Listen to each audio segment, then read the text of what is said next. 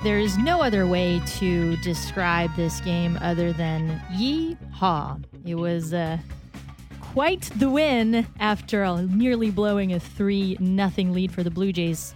Welcome to Jays Talk. I'm Julia Kreutz, joined by Sho Ali. Sho, how are you doing? Good, Julia. I got to say, I've done Jays Talk with you. We've done it many times this season. Usually I do it from the studio with you. Sometimes it's the backup studio. Sometimes it's all over the place. But today, thanks to the miracle of technology, I join you from the backseat of my car. So always fun doing it from a different place from doing Jays Talk with you. I will say it is interesting not having you here and still hearing your voice. It's like, is this a fever dream? Has it come to this? But I am really, really glad to have you with us on this wild Blue Jays win. I don't know what you made of it. The one thing I can say is, how clutch is Daniel Jansen? Ooh, yeah. Jano is, he's definitely one of those, they talk about like fan favorites all the time. There are fan favorites, and those guys are usually Vladimir Guerrero Jr. or Bo Bichette, and we can get to Bo in a bit because, like Ben said, he has been unconscious. Great word to use a descriptor for Bo Bichette this week. But Danny Jansen is one of those fan favorites. Like, we get a lot of texts, and you can text us at 590-590, name and location. We get a lot of texts about why doesn't Danny Jansen play more? Why isn't he in the lineup more? The pitchers seem to play better. They seem to pitch better when he's in the lineup or when he's catching for them as well. And it's absolutely not a knock on Alejandro Kirk. It's just that Jansen is a seasoned vet, and tonight he delivers the clutch base hit. Was the Bet365 play of the game. He is so much fun to watch. It's funny, you said earlier when we started, Julia, that we almost watched the Blue Jays blow a 3-0 lead. They did blow a 3-0 lead. They did blow the lead. Thanks to Danny Jansen, they regained the lead. Thankfully, it makes the tone of these Jays talks that much more fun. Yeah, it really does. The brass theme song, it just fits better when it's a win, doesn't it? Yeah. We have a text here from Logan, texting us from London. Danny Jansen is one of the best clutch hitters on the team. I want him in the lineup come postseason. Springer better stay healthy. It's interesting to think about Danny Jansen as a clutch hitter, but that was on full display tonight, I think, Sho. Not only that, but the athleticism, the swing is there. He has been hitting the ball so well, seeing the ball so well. He made good contact in pretty much all of his at-bats tonight, and then connecting when it mattered most.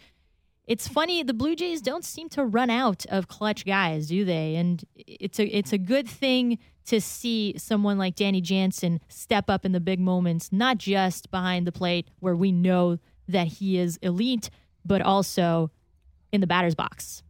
Absolutely, yeah. It's just Danny Jansen brings an element to the bottom half of the lineup, sometimes the bottom third of the lineup, that often just isn't there, right? I mean, the Blue Jays have come off a fantastic week in Baltimore. It's a series, the 4-game series, including the doubleheader earlier this week, where they did they got some crucial wins for the wild card race, and even so, there was, there were some things you want to be polished a little bit. Danny Jansen, and part, I guess what I'm saying is that part of that polish needs to go to the bottom of the lineup, because too often do you see guys like Espinal or Tapia, and those guys are still very good, and I want to see them in the lineup more often, but too often do they strike out or fly out, and a promising offensive performance or even just a promising offensive inning doesn't really go anywhere. And as of late, it feels like maybe Danny Jansen could provide some more pop to that bottom half of the lineup.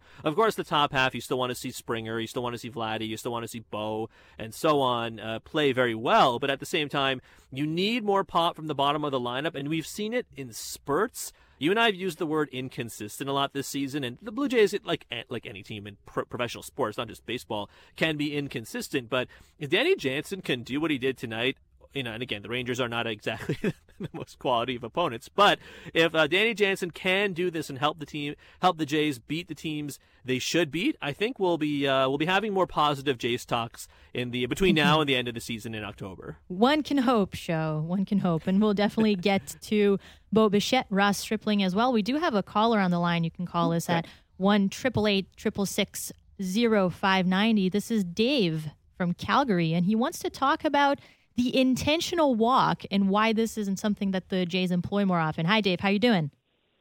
Hey, guys. Good. Thanks for having me on. I didn't necessarily like the you bring in Meza to go against Seager and Lowe, the two left-handers. You go into the shift to the one side of the infield, and Seager's a veteran hitter, and I don't know why you're not employing an intentional walk and putting Seager on first base and bringing in a double play against Lowe, bringing a double play into play in that situation where Lowe ends up hitting a ground ball anyways. Probably a better left-handed better left-handed hitter to face for Meza than Seager. Seager had already doubled earlier in the game. It's more of a veteran presence in the two-hole. Lowe, I would have rather been pitching to Lowe with a runner on first base. I'm not sure why the Jays wouldn't have gone to that type of strategy. And it's frankly not something that you see very often anymore, is that intentional walk. I guess the counter argument is you're putting another runner in play for the Rangers and opening up the Jays to potentially another big inning, and it's technically, I guess, maybe the lead runner on base. But I like that, and that's something that you don't see very often anymore, and probably in that situation, something that I would have looked to do.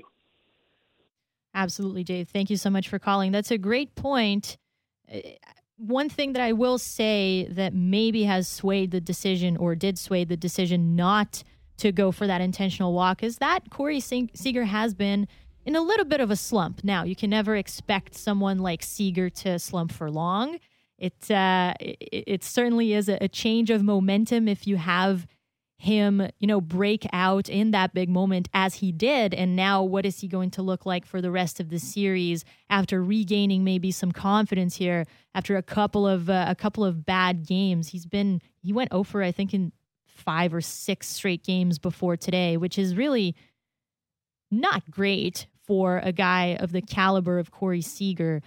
Show, I'm interested to hear what you have to say about this. Are you a guy that would favor the intentional walk there, or maybe just play the odds and play the fact that Corey Seager has not looked like himself for the last handful of games? It's true, and look, Corey Seager is an incredible baseball player. He is in a bit of a funk. Honestly, Corey Seager. I was looking at some of the statistics before tonight's game started, and I honestly can't believe he has hit 29 home runs this season. That has got to be the quietest 29 home run season any player in Major League Baseball, I dare say, right? It's a lot of home runs. But yeah, Corey Seager, the 2 of the 3 runs tonight. I can see where Dave's coming from with the intentional walk, because if you think about the most dangerous hitter, even though he's in the funk that he is, and Dave's right on that, and so are you, the most dangerous hitter on this Rangers team is Seager, right? The next guy would probably be Semien, and then the next guy is probably Lowe, and of course it was Semien, Seager, Lowe tonight, 1, 2, 3. Again, there are other guys in there, Calhoun or Tavares as a speedy guy who makes good contact.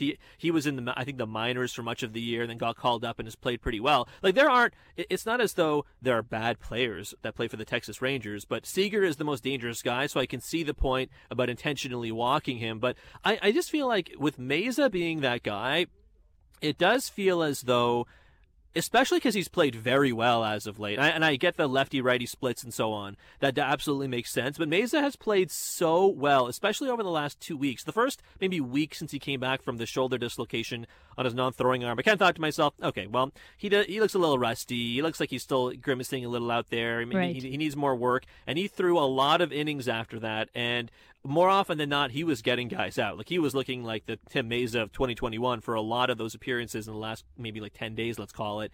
And so I can see why they would like him to go out there, best on best, get Seager. Yeah, okay, it didn't work out, but at the same time, I think they would feel comfortable, they being the Jays, feel comfortable making that gamble because of how well Meza has played. We have time for one more call pretty quickly before the break. Gregory, why he wants to talk a little bit about the lethal offense and why the Blue Jays have been stranding so many runners. How are you, Gregory? I'm very good. How are you? I'm doing all right. Thank you for asking.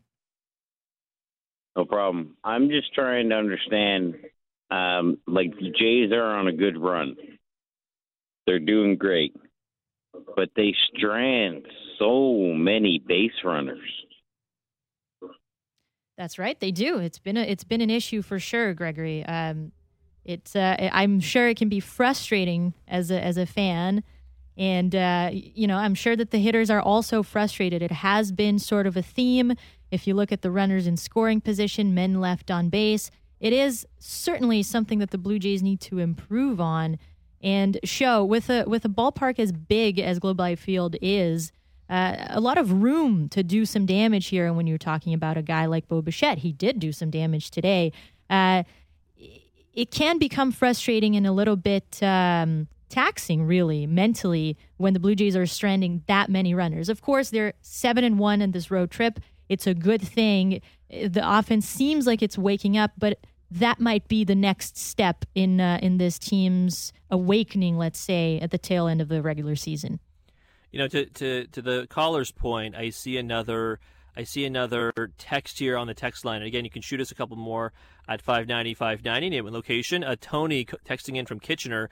Tony says, this was the worst win of the season, but it was a win. You'll take it. But they need to learn how to bunt and sack fly. They need to work on the runners in scoring position in the offseason because they have been terrible at it all year. A win is a win, but man, that was ugly. I kind of agree with Tony, right? I think, look, baseball is what it is. You're always going to have games where some bad teams get on base and they out-hit you and so on and so forth. But at the same time, boy, the runners in scoring position, there are too many. And I don't want to sound like I'm nitpicking because, and I guess I kind of am because they won. It was a 4-3 win. You'll take it, like Tony said. Absolutely. It helps you in the wild card race. It helps the players' confidence. I will always take a win. A win is a win is a win, as they say, right, Julia? But the runners in scoring position issue, it goes away sometimes. I think my issue with it, mainly is that the Blue Jays are such a talented offensive lineup that it feels like when they play teams, and you go back to last week, and they play the Pirates, and they did sweep that series, so not too many complaints there.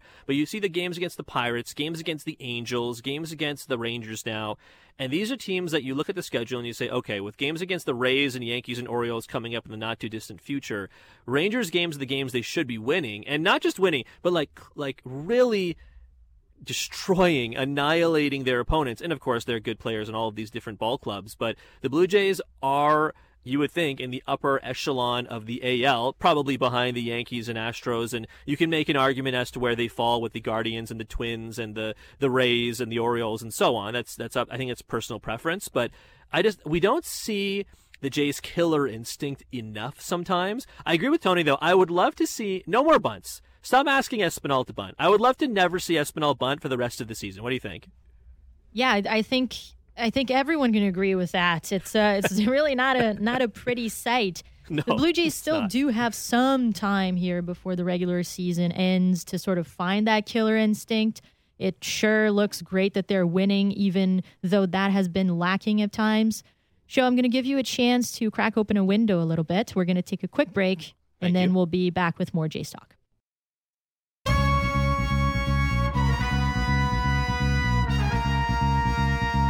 It's Jays Talk on the Sportsnet Radio Network. I'm Julia Kreutz, joined by Sho Ali from the back seat of his car. Sho, what a win for the Blue Jays. Things started off really well and then dipped a little bit. But Danny Jansen coming through in the clutch. It is time for the Bet365 standings update. Bet365, the world's favorite sportsbooks, with 63 million members worldwide, 19 plus, play responsibly, Ontario only. Taking a look at the American League East, the Yankees lost again. Tampa Bay Rays taking that game 4-2. The Yankees are now 83-56, and Tampa Bay is just 3.5 games back of that division lead, something that seemed pretty impossible a while ago. Tampa is now 78-58, and Toronto with the win, 77-60, just 1.5 games back of Tampa Bay and the Mariners in the wild card race in the American League. The Mariners, last I checked, were losing. They were trailing the Atlanta Braves. Things are getting real cozy in the American League. Sho Ali. Absolutely, yeah. Wow, the Yankees lost again. That is. It's crazy to think that And I know the wild card race is still going to be top of everyone's mind, as it should be, because you want your team to be in the race as much as humanly possible, no matter what it is, division or wild card. But boy, the Yankees losing again. I'm kind of conflicted, right? Like, I would like to see the Yankees lose, because I have no love lost between myself and the Yankees, and I'm sure that probably is a sentiment echoed by many Jays fans and media. Yeah. But the Rays just keep on winning. I don't understand how these guys keep on winning. Of course, that means this series. So there's 2 more games against the Rangers, and then I believe it's a 5-game series against the Rays at Rogers Center starting on Monday. There's a doubleheader in there, I think. So that 5-game series is going to be crazy. Of course, the 4-game series win against the Orioles from earlier this week probably gives you a little more confidence if you're a Jays fan. But boy, the Yankees do not look. They essentially have an entire AAA team playing for the New York Yankees right now, with so many guys either injured or like on the 10-day IL or what have you. It's pretty wild to see the Yankees, who are 17 games up on second place in the division in June, be only 3.5 games up now at the beginning of September. That is actually pretty crazy. Yeah, it is incredible to see just how quickly the tide can turn in baseball. That was your Bet 365 standings update. We do have time for one more call. Bill from Nova Scotia. When we're talking about the standings update, we have an entire country here pulling for the Blue Jays. Bill, all the way in Nova Scotia. How are you doing, Bill? Doing wonderful. I understand time's our enemy here, so I'll make it quick. I'm not sure if you both realize what a huge Toronto Blue Jays fan base you have here in Nova Scotia. It's huge. Everybody's talking baseball. In fact, I live about 50 minutes east of Halifax out in the boonies, and probably 55 minutes during rush hour. But I stop into my local pub out there about once, maybe twice a week. And they have a wraparound bar where there's always 12, 15 boys and girls sitting around the bar, and they're all talking Blue Jays baseball. I can tell you, if you were here right now, you would never again see so many Blue Jays managers sitting around the same bar at the same time. And that's my thing for tonight. Bill, thank you so much for calling. We really appreciate it. I'm sure you are familiar with the work of our good friend Keegan Matheson. I was going to say. Who works for MLB.com and is on this station often. Thank you so much for calling. And it's always a nice reminder that Blue Jays fans are everywhere, scattered around the country. And I'm sure that they enjoyed, just like we did, Ross Stripling's performance tonight. The hometown boy coming home, 60 or so friends and family in attendance. He dealt. I mean, didn't go far, 68 pitches there, but that's all he needed for 6 innings, 2 runs, 3 hits, and 4 strikeouts. No walks. Really, really impressive performance again by Stripling. And, I wanted to read a text here from Sam, who's in Manitoba.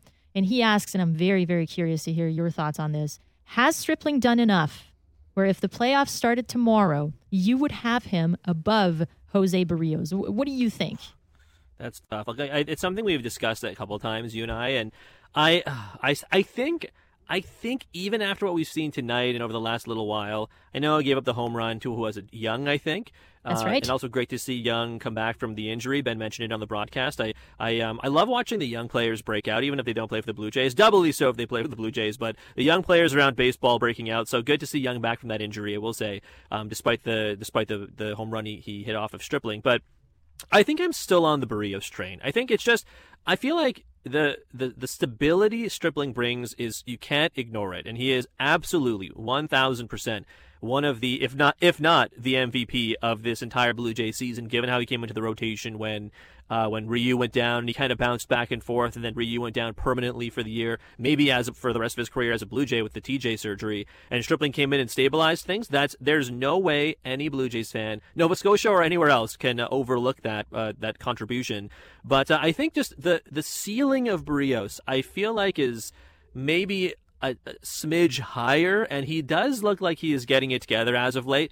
If maybe Stripling has, if maybe most starts like this, and to his credit, they have all looked like this as of late as well, look like this going through to October 5th when the season ends, I think against the Orioles, and Barrios falters a little bit, maybe I'll change my mind. But I think for now, I'm on the Barrios train. Where do you fall? Are you on turning to Stripling here? Yeah, that's honestly, he has. I think Ross Stripling is very close to doing enough to turn me on that and Okay. have me on the Stripling train. I will say that my reservation is still that third time through the order. I think we saw it again today. The fact that he was only at 68 pitches and he was done after 6 innings, it sort of shows that maybe the confidence isn't entirely there with Stripling in the third time through the order, which is something that if Barrios is dealing, you don't necessarily need to worry about that. The big question is, will you get a consistent Barrios? And honestly, of late, I think that he has earned that trust. I think that he has been really consistent for the Blue Jays. And that is why I still have Barrios above Ross Stripling on that depth chart. But certainly wouldn't mind having Ross Stripling on the mound at any point, really, in the postseason. That's how good the Blue Jays rotation has been. Other than that number 5 spot, we know that there are still question marks surrounding that number 5 spot, which it's pretty important now. It won't be maybe as important come playoff time when the Blue Jays get to reduce perhaps their rotation a little bit, tighten things up, and roll with 4 starters. We'll see how that goes, but that's certainly looking like it will be the case here, Show. Jose Barrios is still, in my mind, above Ross Stripling by a hair, but still. And we obviously can't say goodnight today without talking about Bo Bichette. What he has been doing, Show Ali, in the month of September. It has been incredible to witness.